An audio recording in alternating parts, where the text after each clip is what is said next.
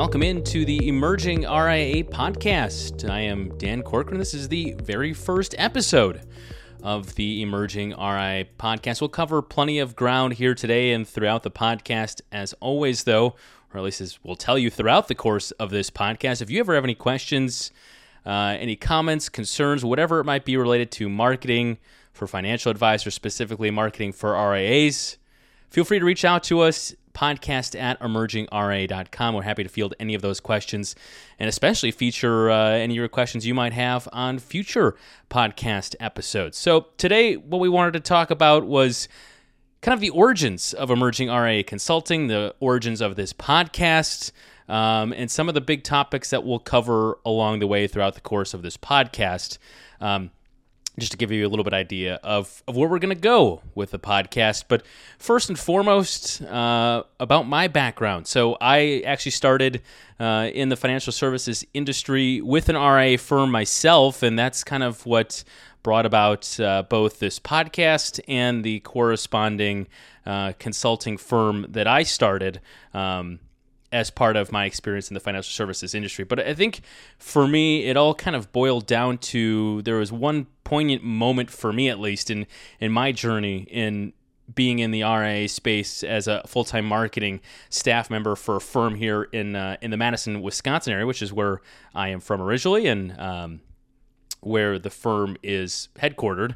But the biggest moment for me was attending the Kitces Marketing Summit. I attended that in my first year in the industry a few years back now. But the second year I attended that conference was a little bit different for me than the first year. The first year was kind of just laying the groundwork for, marketing in general in my role in trying to better understand the industry and how my job functioned within the RIA industry and within financial advisory firms in general. So that was kind of the first year for me, was just understanding how I fit into the larger picture of marketing for financial advisors. But fast forward to year 2 at the Kitces Marketing Summit, it was eye-opening for me because I was coming to it from a different vantage point. I already had a year plus of experience in the industry. I think it was a year and a half of experience in the industry at this point. So I knew the big pieces of marketing for financial advisors, and it was more so, the 30,000-foot view in terms of how I came into that summit. And taking a step back and looking around at all these other advisors, the questions that they had in the chat, the comments they had in the chat of the summit, it was still an all-virtual summit at that point because of COVID, but and I don't know if they have plans of the Kitces Summit. I believe it's still all virtual again this year in 2023.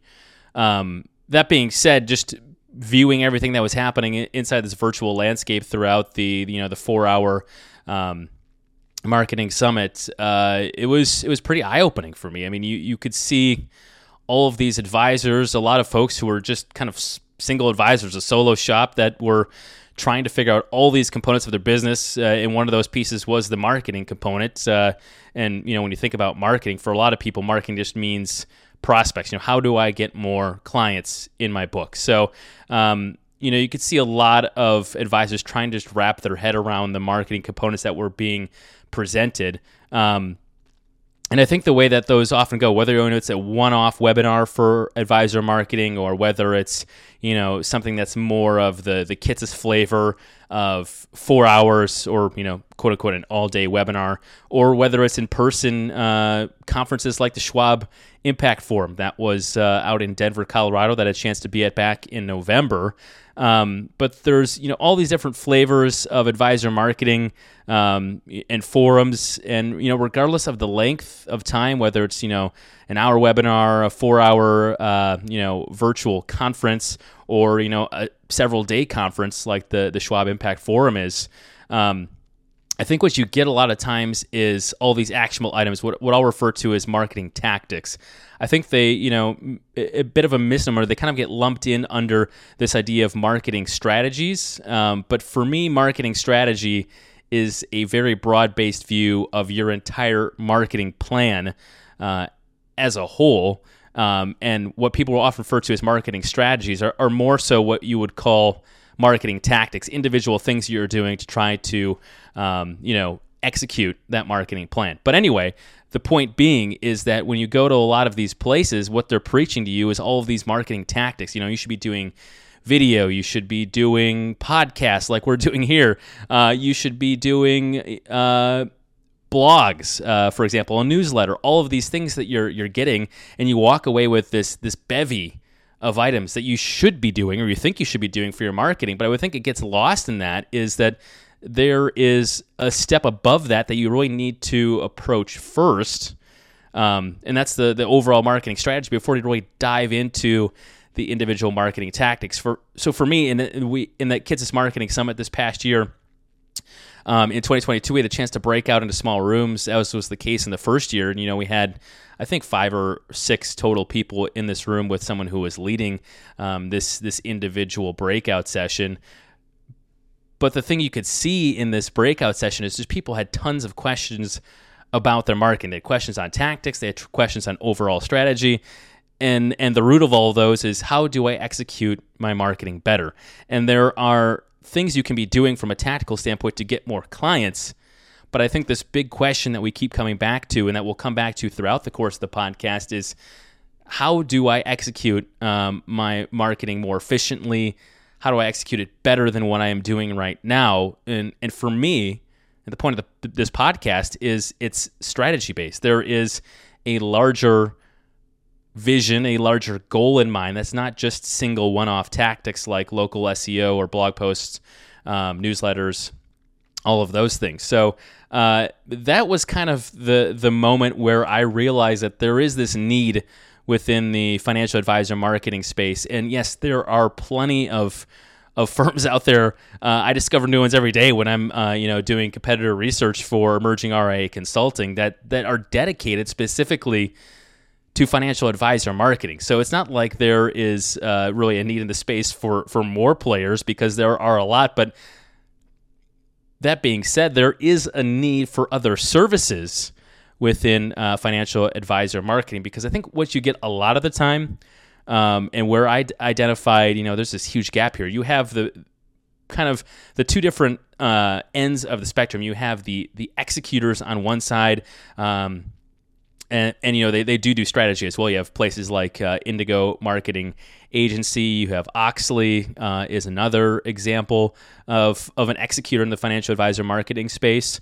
And then you also just kind of have the centers of influence on the other side of the spectrum in financial advisor marketing. Places like Kitces and all of the content that he produces, whether it's his blog, other stuff on his website, or his multiple podcasts about financial advisor marketing. So you kind of have the thought centers on the other side, but then you kind of have this gray area in between of, well, they're, kind of doing a little bit of both maybe. But I think that's where the biggest need is. You have this gap in the middle, and that's what we're trying to address on this podcast, a gap in the middle of strategy. You have tactics on one side, you have these big, broad thoughts, and people telling you what to do on the other side. But for a lot of advisors, it comes down to, okay, where do I even begin? And where you should be beginning, and where you should be beginning, and where you'd begin for any of your clients is a financial plan, and it's no different for marketing. You should have a strategic marketing plan for your firm, and it's easier said than done. It's kind of this idea that it hangs out in the ether that's not really terribly concrete. And I in conversations with advisors, I think that's the biggest problem, is that you see this idea of strategic marketing plan. It's just so not tangible, for lack of a better phrase. But that being said, you're doing the same thing a lot of times for your clients, where you're putting together this broad plan for their finances, for their investments, for their retirement, and that can be hard to grasp as well. So, but it all comes back to this idea of a strategic marketing plan, of marrying those thought centers with the actual tactical components, because I think what a lot of advisors, a couple of questions that they end up asking is, why am I doing this? And am I seeing any return on investment of marketing. And it's not even just in the financial advisor space. I think it kind of goes across the board of many and almost, I would say, all industries for that matter, is this idea of, what is the value of my marketing really to me? I think a lot of times, you see things like, or you attach ideas to marketing, this broader idea of marketing, things like, social media, the latest trends on social media, that gets attached to marketing. Things like graphic design or writing website copy or designing website copy. But, all of these different tactical things that are involved in marketing, I think a lot of times is really hard for an advisor to step back and identify what the actual value of all of those things that, sit inside the larger box of marketing strategy, what those things really are, their value to the advisor. So that's one of the things that we'll try to approach in this podcast is what is marketing really worth to your firm, and then having the infrastructure set up inside of your firm to help you better pinpoint the value to your other advisors, any equity partners you might have in your firm, things like that. So that's one of the things that we'll try to accomplish on the podcast as well. But that actually leads in pretty nicely to some of the broader topics that we will cover on the podcast. One of the upcoming episodes that we'll go into more is internal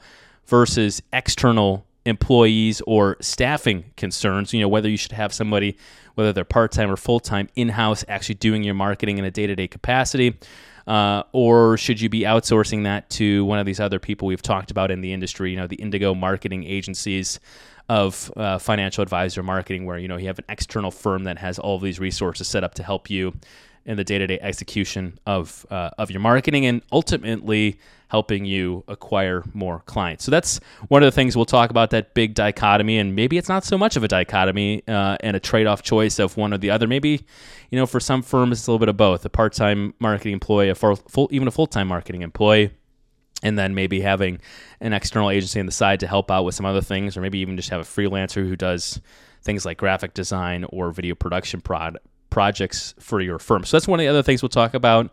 I'd be remiss if to not talk about some tactical components that are working inside of marketing for financial advisors right now. Things like SEO and local SEO, kind of attach that whole idea, that broader topic of SEO is the idea of choosing a niche for your firm. Some people say niche.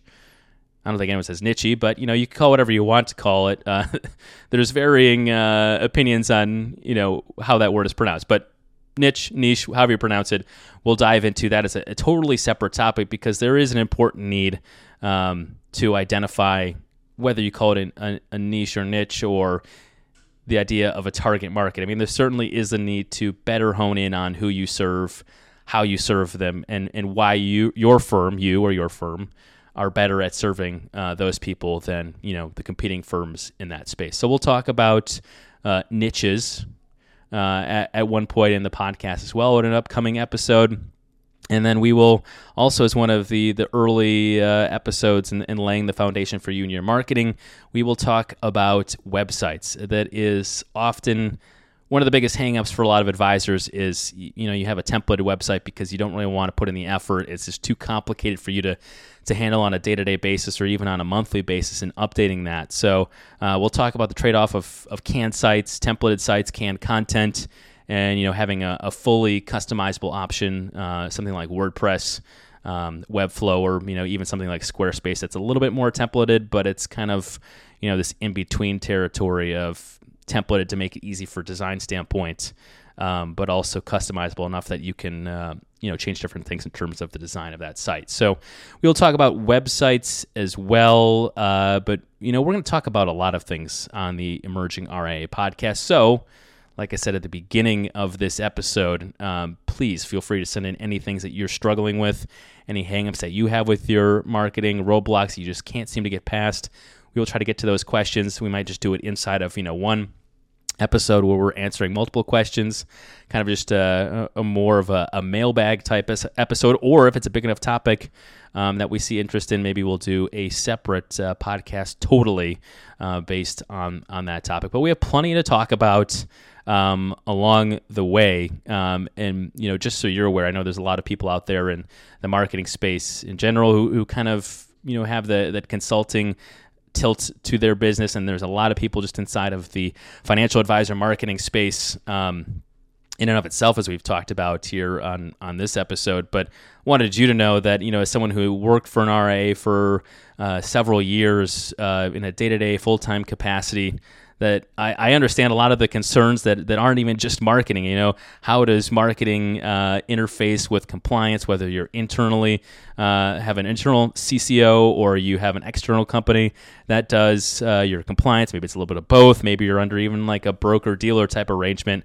where things can give it even more tricky than what they are if you are an independent RIA, not underneath the broker-deal arrangement. But, I understand all of those things and the headaches that you have as a business owner of an RIA or financial advisory firm on a day-to-day basis. So I'm not going to come here and pretend like I know everything about your lifestyle and owning a practice or being one of the primary stakeholders in your practice, but I do understand, because I was in that space in a full-time role, how that looks, what it feels like, and the headaches that you might have as a business owner. So hopefully I can take some of that knowledge and just that broader knowledge of the RIA industry and financial advisory firms and help apply that to your marketing, because there are certainly plenty of unique obstacles when it comes to doing marketing as a financial advisory firm. But I think, in being in that space, it may be a little bit easier than